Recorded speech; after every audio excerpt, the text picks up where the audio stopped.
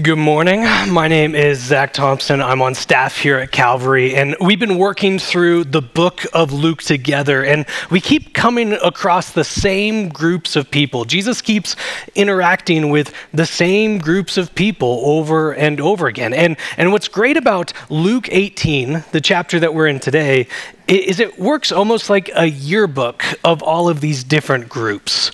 It's a collection of all of these different people that Jesus keeps interacting with. There's a widow right off the start, someone who would have been on the fringes of society at the time. And then there's a judge, someone who has power and authority, and they're contrasted against each other. Then you have a tax collector. Jesus keeps spending time with the tax collector. These people who were seen as traitors, as sinners, people who went against their own people and worked for the foreign oppressing Rome. Then you have a Pharisee, one of the religious leaders at the time. And we continue to hear that they think that they are self-justified, that they are self-righteous. Then you get to the story of a rich young ruler, and every single week it seems like Jesus is interacting with someone who is wealthy, someone who has a lot of possessions, a lot of money. And this person turns to Jesus and he says, "What must I do to be saved? What must I do to be justified? What can I do to inherit eternal life?" And Jesus turns to him and essentially says, "Put less stock, put less value in your wealth." And this rich man leaves upset because it's in his possessions, it's in his wealth that he finds comfort and security and joy. And in response to that, the disciples wail out, what can we do? Who then is saved? I mean, you look at this guy with all of this money, he's a ruler with all of this power. He has all of this in his life. And if we're looking at him and he's not saved, well, who then is saved? Isn't everything that he has, isn't it a blessing from God? Yes, absolutely. Everything that we have is from God. Well, since he has so much of it, doesn't it show us that God has blessed him so much? Not necessarily. Well, then how can we tell who is saved? How can we tell who is justified? And all throughout chapter 18, as we're seeing all of these familiar characters, that question is being answered. In the interaction between the widow and the judge, it ends by Jesus saying, the Son of Man, that he will come bringing justice to all who are faithful. Who is justified, who is saved? Those who are faithful. In the story of people bringing infants to Jesus, he says, whoever receives me like a child will enter the kingdom of God. With the tax collector and the Pharisees, he talks about how the tax collector is the one who leaves that day justified. So all throughout chapter 18, we're getting an answer to that question, who then can be saved? Who is justified? Now, before we move on any further, we should probably define terms. Justin read for us Romans 3:24, which talks about justified. I've said the word justified multiple times. So we should probably define our terms before we go on any further.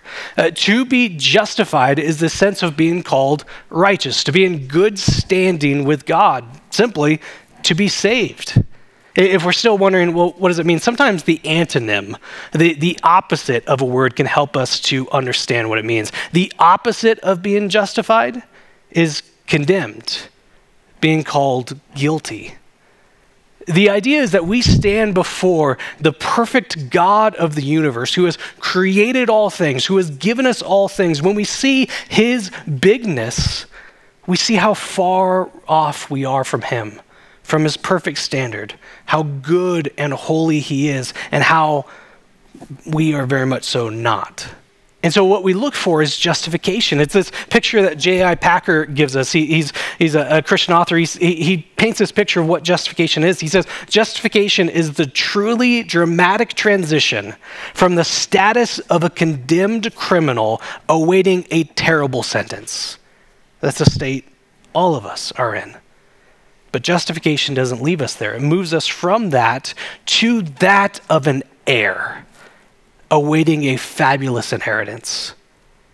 Two incredibly different pictures of where we are. One that we have earned for ourselves, and yet through God we are called justified, called an heir, awaiting this incredible inheritance, being so tremendously blessed by him.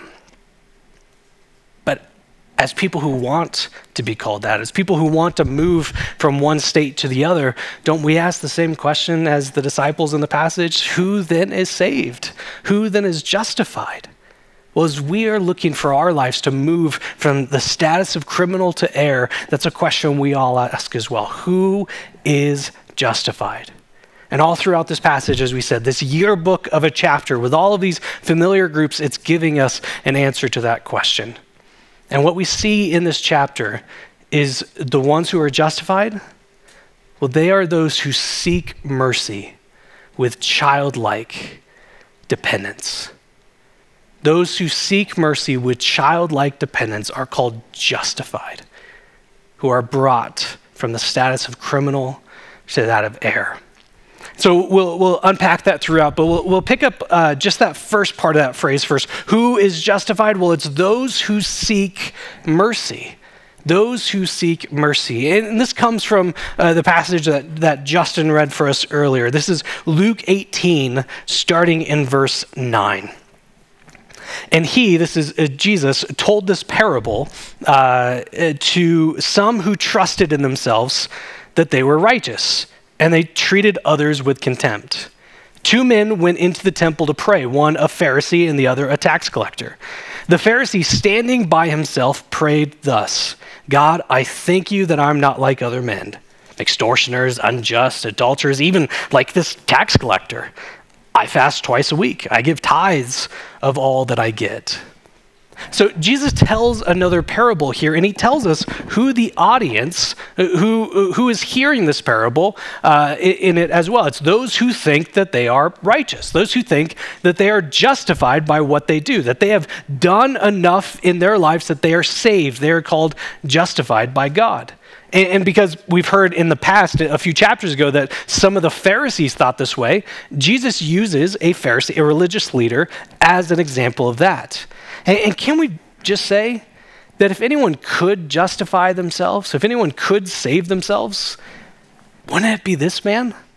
I mean, look at all he's describing as what he's doing. He says, I fast twice a week. There was only a requirement to fast 1 day a year at the Day of Atonement, and this man does it twice a week. He says he tithes, he gives from all that he gets, not just income. So he doesn't just tithe off of what he earns, but he also tithes off of everything that he buys and purchases. Everything he gets, he's tithing off of. He's going way above and beyond. And let's not miss this. He is acknowledging where all this comes from. He is thanking God for protecting him from any other aspects that he could have gone down, from cheating other people, from cheating on a spouse, from hurting other people for his own benefit. He is thanking God that he is not going through all that. And shouldn't we be doing this? Shouldn't we thank God for all that he's done to protect us? God, I thank you for removing the temptation to steal from me, for giving me enough food today. God, I thank you for removing the pull to hurt and abuse other people for my benefit. Isn't that something we ought to be praying? And then he's thanking God for accomplishments. Shouldn't we thank God for all that we're able to do for and because of him? A few weeks ago, we brought, as part of our service, this incredible praise that because of your generosity, we're able to give away $155,000 to multiply the church. That's because of what you gave, we can now do that. Was it wrong to celebrate that together? That's not what this man is doing, though. That's not the purpose of his prayer. Maybe we can pick up on it a little bit if we compare how he prays with how Jesus tells us to pray. Jesus gives us a prayer, an example of prayer that we call the Lord's Prayer. And he says, Our Father in heaven, hallowed be your name. Your kingdom come. Your will be done. But what does this Pharisee do in his prayer? He says, I 5 times. I fast, I tithe off of what I get. His prayer is so focused on himself, and he's revealing something about himself. He thinks that what he is doing with his life, all that he is accomplishing, that is clearly what is justifying himself. So his prayer essentially reads as this: God, I just want to let you know I have everything covered here. I am good. Because what does he ask for in his prayer? He doesn't. You were right in not answering the question. Very well done. He doesn't ask for anything. He doesn't demonstrate any sort of dependence. He's coming off as saying, God, you must feel really lucky having someone like me on your team. But compare that to the other prayer that we have. This is verse 13. It says, but the tax collector, standing far off, would not even lift up his eyes to heaven, but beat his breast, saying, God, be merciful to me, a sinner. Where we have this Pharisee, this person who's doing everything right, above and beyond what's called, we instead see this tax collector, this traitor, this sinner, one of the worst people in Jewish society, this sellout, someone who exploited his own people for his own profit and was working for the Roman oppressors. And here he is praying. And look at the contrast here. He can't even come close. He's far off. He can't even lift his eyes. He hangs his head. He doesn't even take a posture of prayer. Instead, he beats his chest in contrition. And we see in his prayer what we're supposed to do. God focuses on who it is that he's praying to. Be merciful to me, a sinner. And then in a shocking twist, well, maybe it's not so much shocking because it feels like every single week I'm saying, and here's a shocking twist in the book of Luke. It would have been shocking to the original audience. In a shocking twist here, this is what how Jesus ends the parable. This is verse 14. He says, I tell you, this man, this tax collector, went home to his house justified, declared righteous, saved, rather than the other. For everyone who exalts himself will be humbled, but the one who humbles himself will be exalted. This man went home justified. The audience would have said, wait, the tax collector? The sinner? The guy who does everything wrong? The one who hurts people, who abuses his position of authority? He is the one called justified and not the guy who's doing everything right, who is a religious leader, who's working in the temple. He's not the one justified? Correct. Because this man recognizes what it is that saves him. That is not something that he is producing with his life. Now, don't mishear me. Jesus cares quite a lot about holiness. We've been talking about that throughout this entire book of Luke. But holiness, trying really, really hard to be holy, does not save. Good works do not save. It's strictly by the mercy of God. And so the one who is justified is the one who seeks God's mercy. Who is justified? It's those who seek mercy. And then in the next section here, we get another piece of that. Those who seek mercy with childlike dependence. Childlike dependence. Let me read for us verse 15. It says, now they were bringing even infants to him, to Jesus, that he might touch them. And when the disciples saw it, they rebuked him. But Jesus called them, saying, let the children come to me. And do not hinder them, for to such belongs the kingdom of God. Truly I say to you, whoever does not receive the kingdom of God like a child shall not enter it. Here we have people bringing infants to Jesus so that he might heal them or bless them in some way. And the disciples are turning those people away. Why? That sounds a little strange to us. I mean, parents in this room, you hear of this incredible teacher, this incredible rabbi who's healing people. Wouldn't your first thoughts go to how your children could benefit from him? How they might be cared for by Jesus? Wouldn't that be your first thought as a parent? And it's true that at the time, like, kids were seen as a tremendous blessing. We see it all throughout the Bible as there's these stories of women who have been trying to have kids for years and years and years. And when they finally become pregnant, they erupt in rejoicing and praising God. It's something I've become much more understanding of each passing day. So kids were seen as an incredible blessing at the time. And yet they were still seen as being pretty low in terms of status in the society. That a child's value, an infant's value, was predominantly based off of their potential to work, their potential to bring honor to the family. But with mortality rates so high, and with them not doing any of that yet, they're not bringing in income to a very poor family. They're not able to help out around the house. In fact, they need constant care. Infants are absolutely dependent on other people, so it pulls people away from doing other tasks. And so they're seen as being really, really low in terms of status in the society. And so people are bringing them to Jesus, but the disciples are thinking, what are they actually bringing to Jesus?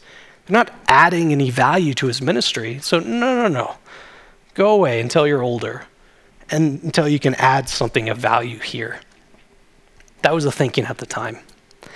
And my fear is that we might still have a little bit of that thinking ourselves. We'd hear about this sometimes when I was a children's pastor, of being disparaging about what God can and is able to do in the life of a child. It slips out subconsciously in how we speak. See, a lot of times people will refer to what happens in our kids ministry as childcare. That the kids just get, someone watches over them while the adults get to come in here, or middle schoolers and high schoolers, or whoever else comes in here to do the really important stuff. That they leave from over there to come into, we would call it, big church. We'd use a comparative word like big, as if it's not the same God that's being worshiped, as if it's not the same God who's shaping and forming lives. That it all depends on the size of the room, the size of the people. Big churches is where you eventually get to go to when you're ready for you to be part of the important things that God might do. And yet, as a children's pastor, I got to see God do incredible things in the lives of those who are just kids. That I would see children come after mere weeks of attending church, that have never been to church before in their life, and after mere weeks, they are clinging to Jesus and just complete dependence on him, while adults who have been in church their entire life have their devotion split over multiple things. I saw kids sing horrendously off-key, but with tremendous vigor to a song they learned that morning, when adults would refuse to worship God. Hear that, refuse to worship God because the decibel level was slightly too high, or they didn't like the song. Refuse to worship God for that? I saw kids recite and memorize Bible verses when I couldn't even get adults to read their Bible. One of the things I'm so grateful for in my life is the examples of faith given to me by kids. That's been so helpful for me. Now, we might get defensive. Well, of course, they're kids. They're going to do whatever you tell them to do. They're kids. They don't have to be bogged down by thinking of responsibilities or tax codes or an email inbox or philosophical questions that make us doubt or be skeptical of a book that was written in the first century. They don't have to wonder how bills are going to get paid. Of course, kids will do that. They have everything given to them. Everything's been handed to them. And that is the point of this passage. Whoever does not receive the kingdom of God like a child will not enter it. Whoever does not realize that everything has been handed to them, everything has been given to us, will not enter the kingdom.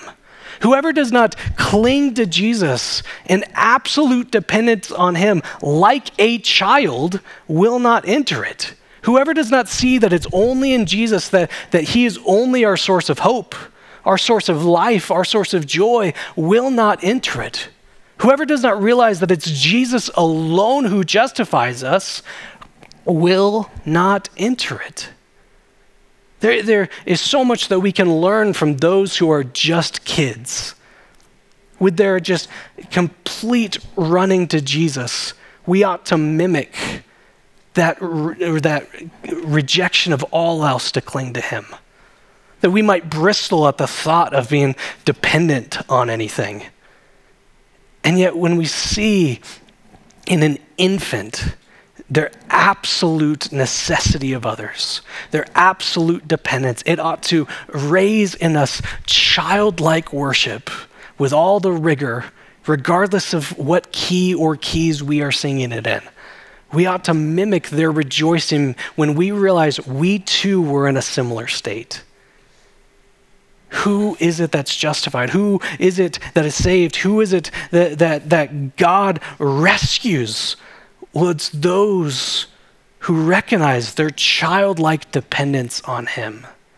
That it is in him that we are given all that we have, that it's in him that we are able to be connected to him, that it's because of him that we move from the status of a criminal on trial to that of an heir. Nothing we could do ourselves. Like an infant, we bring nothing. God accomplishes all of it. Who is justified? It is those who seek mercy with childlike dependence. Oh, what we could learn from our children. But we don't. And I think I know why, and we'll get to it in a second. Who is justified? It is those who seek mercy with childlike dependence. But I think there's a way that we can simplify that statement even further. While these two passages here are nuanced slightly differently, that of the tax collector and that of the infant, I think there is a piece that they share. We could say that they are both humble, or at least they're both in a humbled state. So in other words, who is justified? Well, it's those who are humble. Now, there's not a lot of value that we place in humility in our society. That it's set up in kind of a way that if you don't stand out above the crowd, that if you don't make yourself known, if you don't let other people know why you need to get their attention, why you need to get their eyes directed to you, that if we don't do that, well, we're going to get stepped on. We're going to be overlooked. Someone else is going to take what could have been ours. We see it in the hiring process. That unless if we try to make ourselves look really good, if we don't tweak some wording a little bit to make us seem slightly more significant. So, for instance, saying, I was really vital in overseeing a regular and systematic removal and discarding of every element within our workplace that was deemed valueless or unprofitable, which is just a way of saying I took out the trash. Then unless if we do that, we don't even get a call back in conversations. That we're all clamoring over each other, not listening, but trying to make sure that we get our word in, that we have our say. We're fighting just to be able to speak. Otherwise, the moment's passed and we weren't heard. We see it in conferences. I'm going to a couple conferences this month, and who do we bring in as the plenary speaker? Someone we've never heard of before? No, it's this person that we're also given a biography of everything that they've done, all their accomplishments, telling us why we need to listen to them, why we need to learn from them, and then why we need to go out and buy their book as well. There's little room in our society for humility, because if you go that way, you get stepped on. But I also think it doesn't help that we tend to have a pretty poor picture of what humility looks like. We think of someone who's really soft-spoken, who just doesn't draw any attention to themselves. Oh, I'm no one special. Don't worry about me. But true humility, biblical humility, is not about downplaying ourselves or being self-deprecating at all times. Here's our definition. Humility is seeing ourselves as God sees us. Humility is seeing ourselves as God sees us. Now, there's a part of that that is terrifying. That as we go through God's word, as he calls us to live in a certain way, we quickly see we do not live in that certain way.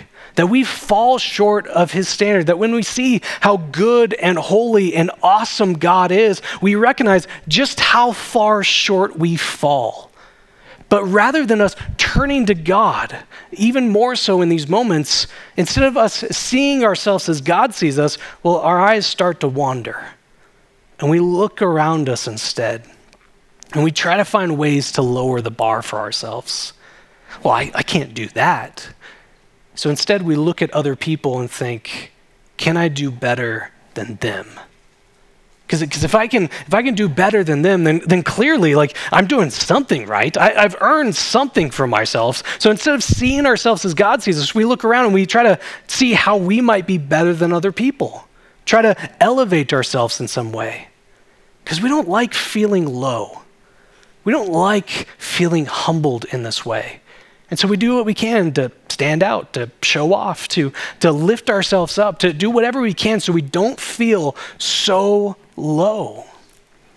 So we don't feel this way. But that's what we ought to do is, as we see ourselves as God sees us, that ought not to drive us to try to lower the bar for ourselves. When we see us as God sees us, that ought not to try to be opportunities to elevate ourselves as a way to cope, as a way to deflect, as a way to survive. When we see ourselves as God sees us, that ought not to be a way for us to cast dispersion on ourselves or to consider ourselves as being less than valuable. Instead, when we see ourselves as God sees us, that ought to drive us to care and think about others. Flip over with me to Philippians chapter 2. It's a few books of the Bible over to your right if you were with us in Luke. So Philippians chapter 2 is a chapter that's almost entirely on the topic of humility. It starts in verse 3 here, but I'm going to start in verse 1 while you are getting over to it. He says, so if there's any encouragement in Christ, Philippians 2:1, any comfort from love, any participation in the Spirit, any affection and sympathy, then complete my joy. Paul, the apostle, writes, complete my joy by being of the same mind, having the same love, being in full accord and of one mind. Here's where it picks up on screen. Do nothing from selfish ambition or conceit, but in, what's the word it says? Humility. Count others more significant than yourself. Let each of you look not to his own interests, but also to the interest of others. I'm going to read that again. Let each of you look not to his own interests, but also to the interests of others. We see this picture of humility here, that as we see ourselves as God sees us, that ought to drive us to care and think about others. When we see how far short we fall from God, that ought not to lead us to compare or to try to elevate ourselves. It ought to lead us to care and love for one another. And why is that? Well, we recognize that like that tax collector, like an infant, that we are utterly dependent on God for all things, that we have done nothing to earn anything that we have. There's nothing that we have done to deserve this life that we have at all. But instead, why do we get anxious? Why do we tell lies? Why do we overwork? Why do we lash out at others? Why do we get lazy at times? Why do we cut other people down? Why do we demand our rights? Well, in each of those, we're trying to maintain something that we possess, or we're trying to get some sort of aspect that we think is owed to us. We're trying to build ourselves up. We're focused entirely on ourselves. But when we recognize through the way God sees us that there is nothing that we deserve, there's nothing that we have earned for ourselves, it makes our eyes move from ourselves, from trying to amass for ourselves, and instead look towards others as well. It's no coincidence coincidence that Jesus starts off the parable of the Pharisee and the tax collector saying that this is for those who are self-justified, those who are self-righteous. And the outworking of that is they look at others with contempt. Because when our eyes are focused solely on ourselves, there is no way to show love or care for other people. On the flip side of that, when we recognize everything that we have has been given to us, that there is nothing that we can do to earn, there is nothing that is from the work of our hands, well, this causes graciousness and love to come out towards other people who we see as being in the same state as ourselves. C.S. Lewis defines humility simply as this. He says, true humility is not thinking less of yourself. Oh, I'm nobody. I'm worthless. Don't even look at, that's not humility. Instead, it is thinking of yourself less. Let each of you look not to your own desires, but your own interests, but also the interests of others. That when we see ourselves as God sees us, we recognize there's nothing we've done to earn or deserve what we have. And it is a truly humbling experience that all of us are like that tax collector, standing far off with our heads hung low. But what is beautiful about it, when we see ourselves as God sees us, yes, it is terrifying, it is humbling, it brings us to a low state, but it is also incredibly honoring. That though I fall short of God's perfect standard, he calls me beloved. That though there's nothing that I can do to earn anything from God, he still calls me justified. That though my attempts to build for myself a kingdom here on this earth and it falls apart, he still gives me his kingdom. As we see ourselves as God sees us, it is an incredibly honoring thing to see, yes, there's nothing that I deserve, nothing that I've earned, and yet God so lavishly loves me. That when we see how big this God is, we see how small we are, and yet we also see how this big God loves us and cherishes us in such a big way. And here's what's incredible about this passage. Who is it that's justified? It's those who seek mercy with childlike dependence. It's those who realize that God has done it all for us. In short, it's those who are humble. But the truly beautiful part of it, the part that's a genuine blessing, is that because God alone justifies, it's not based off of me, I can't earn it, but because God alone justifies, it's instantaneous. That it's not something that we have to wait and see if I live good enough for long enough. That it's not something that comes and goes. It doesn't ebb and flow based off of how well I'm behaving that day. Because what does Jesus say in the parable? I tell you, this man went to his home that day justified. He didn't have to wait for it because God alone justifies. It's instantaneous. Because God alone justifies, we can turn to him for all that we need. That we recognize that we are like a child, dependent in all things. So we don't pray like the Pharisee did, I'm doing awesome. Look at all these incredible things that we have. No, instead we can, like an infant, cry out every time that we have a need. And the beautiful part is that God responds to our cries. God responds to us as we lean on him for all things. Because God alone justifies, we are blessed beyond comprehension. Because what did verse 14 tell us? There's a bit of a warning at the beginning. He says that everyone who exalts himself will be humbled. That's a terrifying thing. But on the other hand, we have something incredibly wonderful. But the one who humbles himself, say these next three words with me, will be exalted. The one who humbles himself will be exalted. As we grow in humility by reminding ourselves of what has been done for us, as we grow in understanding ourselves and seeing ourselves as God sees us, this isn't us casting ourselves down, or looking down upon ourselves, thinking that we're nobody. It's not also saying, look at how humble I am. I don't even think about myself. It's nothing like that. We grow in humility by reminding ourselves of what has been done for us. what Jesus has accomplished, that we haven't earned anything, and yet we no longer need to stand in the back, banging our chests, begging for mercy. Because the good news that is for all people is that we don't have to beg. We don't have to stay in the back. But it's that Jesus has come to us, bringing all justification, bringing all righteousness, bringing all salvation. And that is what we celebrate, not something that we've earned for ourselves, but that God has accomplished all of this, that he has done it all. So who is it that's justified? It's those who seek mercy with childlike dependence, who recognize that he has accomplished all of this for us. And we humble ourselves. We remind ourselves, nothing we did earn this, but Jesus alone has come to bring us from that status of a condemned criminal to that of an heir awaiting a glorious inheritance. And that's the posture we take when we prepare for communion.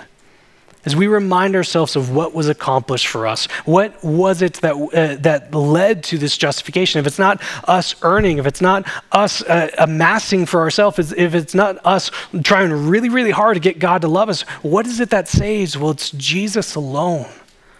So we humble ourselves because Jesus humbled himself. I read part of Philippians 2 earlier, and this is how the passage continues. How do we have this mindset of thinking about others? How do we grow in this humility? Well, this is what Paul continues to say. He says, have this mind among yourselves, which is yours in Christ Jesus, who though he was in the form of God, did not count equality with God a thing to be grasped, but emptied himself, taking the form of a servant, being born in the likeness of men. And being found in human form, he humbled himself by becoming obedient to the point of death, even death on a cross.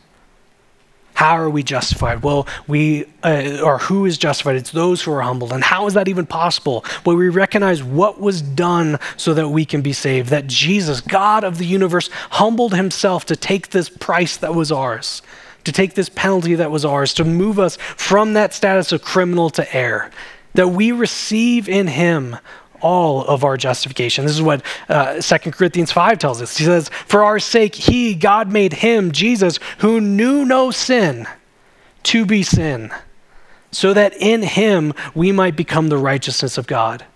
That Jesus gets what was not his, that he did not earn, our sin, so that we can get from him something we did not earn, which is his righteousness, which is justification. And that's what we celebrate when we take communion together.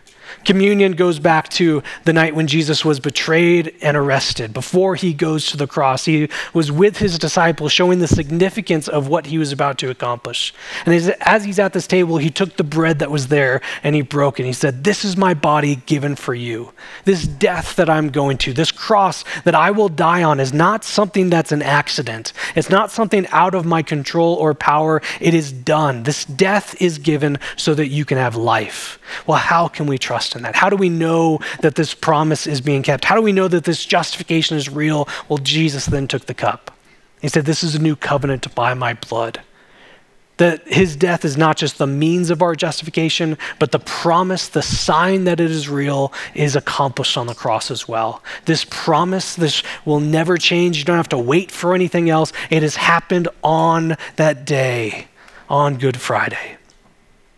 And so what we do as a church on the first Sunday of every month, we remind ourselves of what Jesus has done. We humble ourselves by taking communion. We praise God for the grace that he has given to us. And we remind ourselves that we continue to fall short of the life that he calls us to live. We had an opportunity for confession earlier, but I want to encourage you, if there's anything else that we still need to confess, I encourage you to do so. We'll have a moment here before we take communion. We don't want to go unrepentant into taking communion. If there's anything that we are still holding on to in our life, now is the time to lay that upon the foot of the cross, to remind ourselves that God saves us through all that he has accomplished. Our justification comes solely because of him. I want to give us the time as well to pause and reflect on what that means, how we can come before him humbly, not thinking that we're worthless, but to see ourselves as God sees us, that we fall short of a standard, yes, and we confess that. But how wonderful it is that he elevates us, that he exalts those who are humble. So I'm going to give us, I'll pray in a moment. I'll give us a time to pause, reflect, to confess, to think of what it is that Jesus has accomplished for us. And then would invite you, whenever you are ready, after a time of pausing, of reflecting, to join us at one of the 3 stations that we have, 2 in the front, 1 in the back. There you can take a cracker, which represents that bread that Jesus broke, signifying his body, which was given for us. And at the station after taking the cracker, you could take the juice. You could do it all there as an individual, as a family, as friends.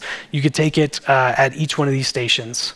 And after that, I would ask you to go back to your seat, and we'll continue worshiping through music after we have had everyone who wants an opportunity to take communion to do so. If you're unable to make it to one of the stations, that's okay. Grab someone on staff, someone who seems friendly next to you, and we have some to-go options that you could take at your seat. But otherwise, would encourage you to come to one of our 3 stations, take communion there, and recognize what it was that Jesus accomplished for us, how he humbled himself to the point of the cross. So we live in humility as those who are justified. We seek his mercy with childlike dependence on him, the one who accomplishes everything for us. I'll pray, we can pause, we can take communion together. Let me start by praying. Father, we are so grateful for all that you do for us, which is everything. We're so grateful that you see us as people meant to be in relationship with you, designed to be with you, and yet we fall short of the standard you call us to. We rebel, we turn towards other things, we split our devotion across multiple things. And yet you have given us the means to be reunited with you, to be justified before you, to be freed from constant sin and turn with humility to the life, the glorious life that you have for us with you. As we take communion, let us remember what you have done for us, that you humbled yourself to the point of the cross. And so in all our lives, we turn with childlike dependence, seeking mercy from you, humbling ourselves as we recognize what you have done for us. So it's to you and you alone that we pray. Amen.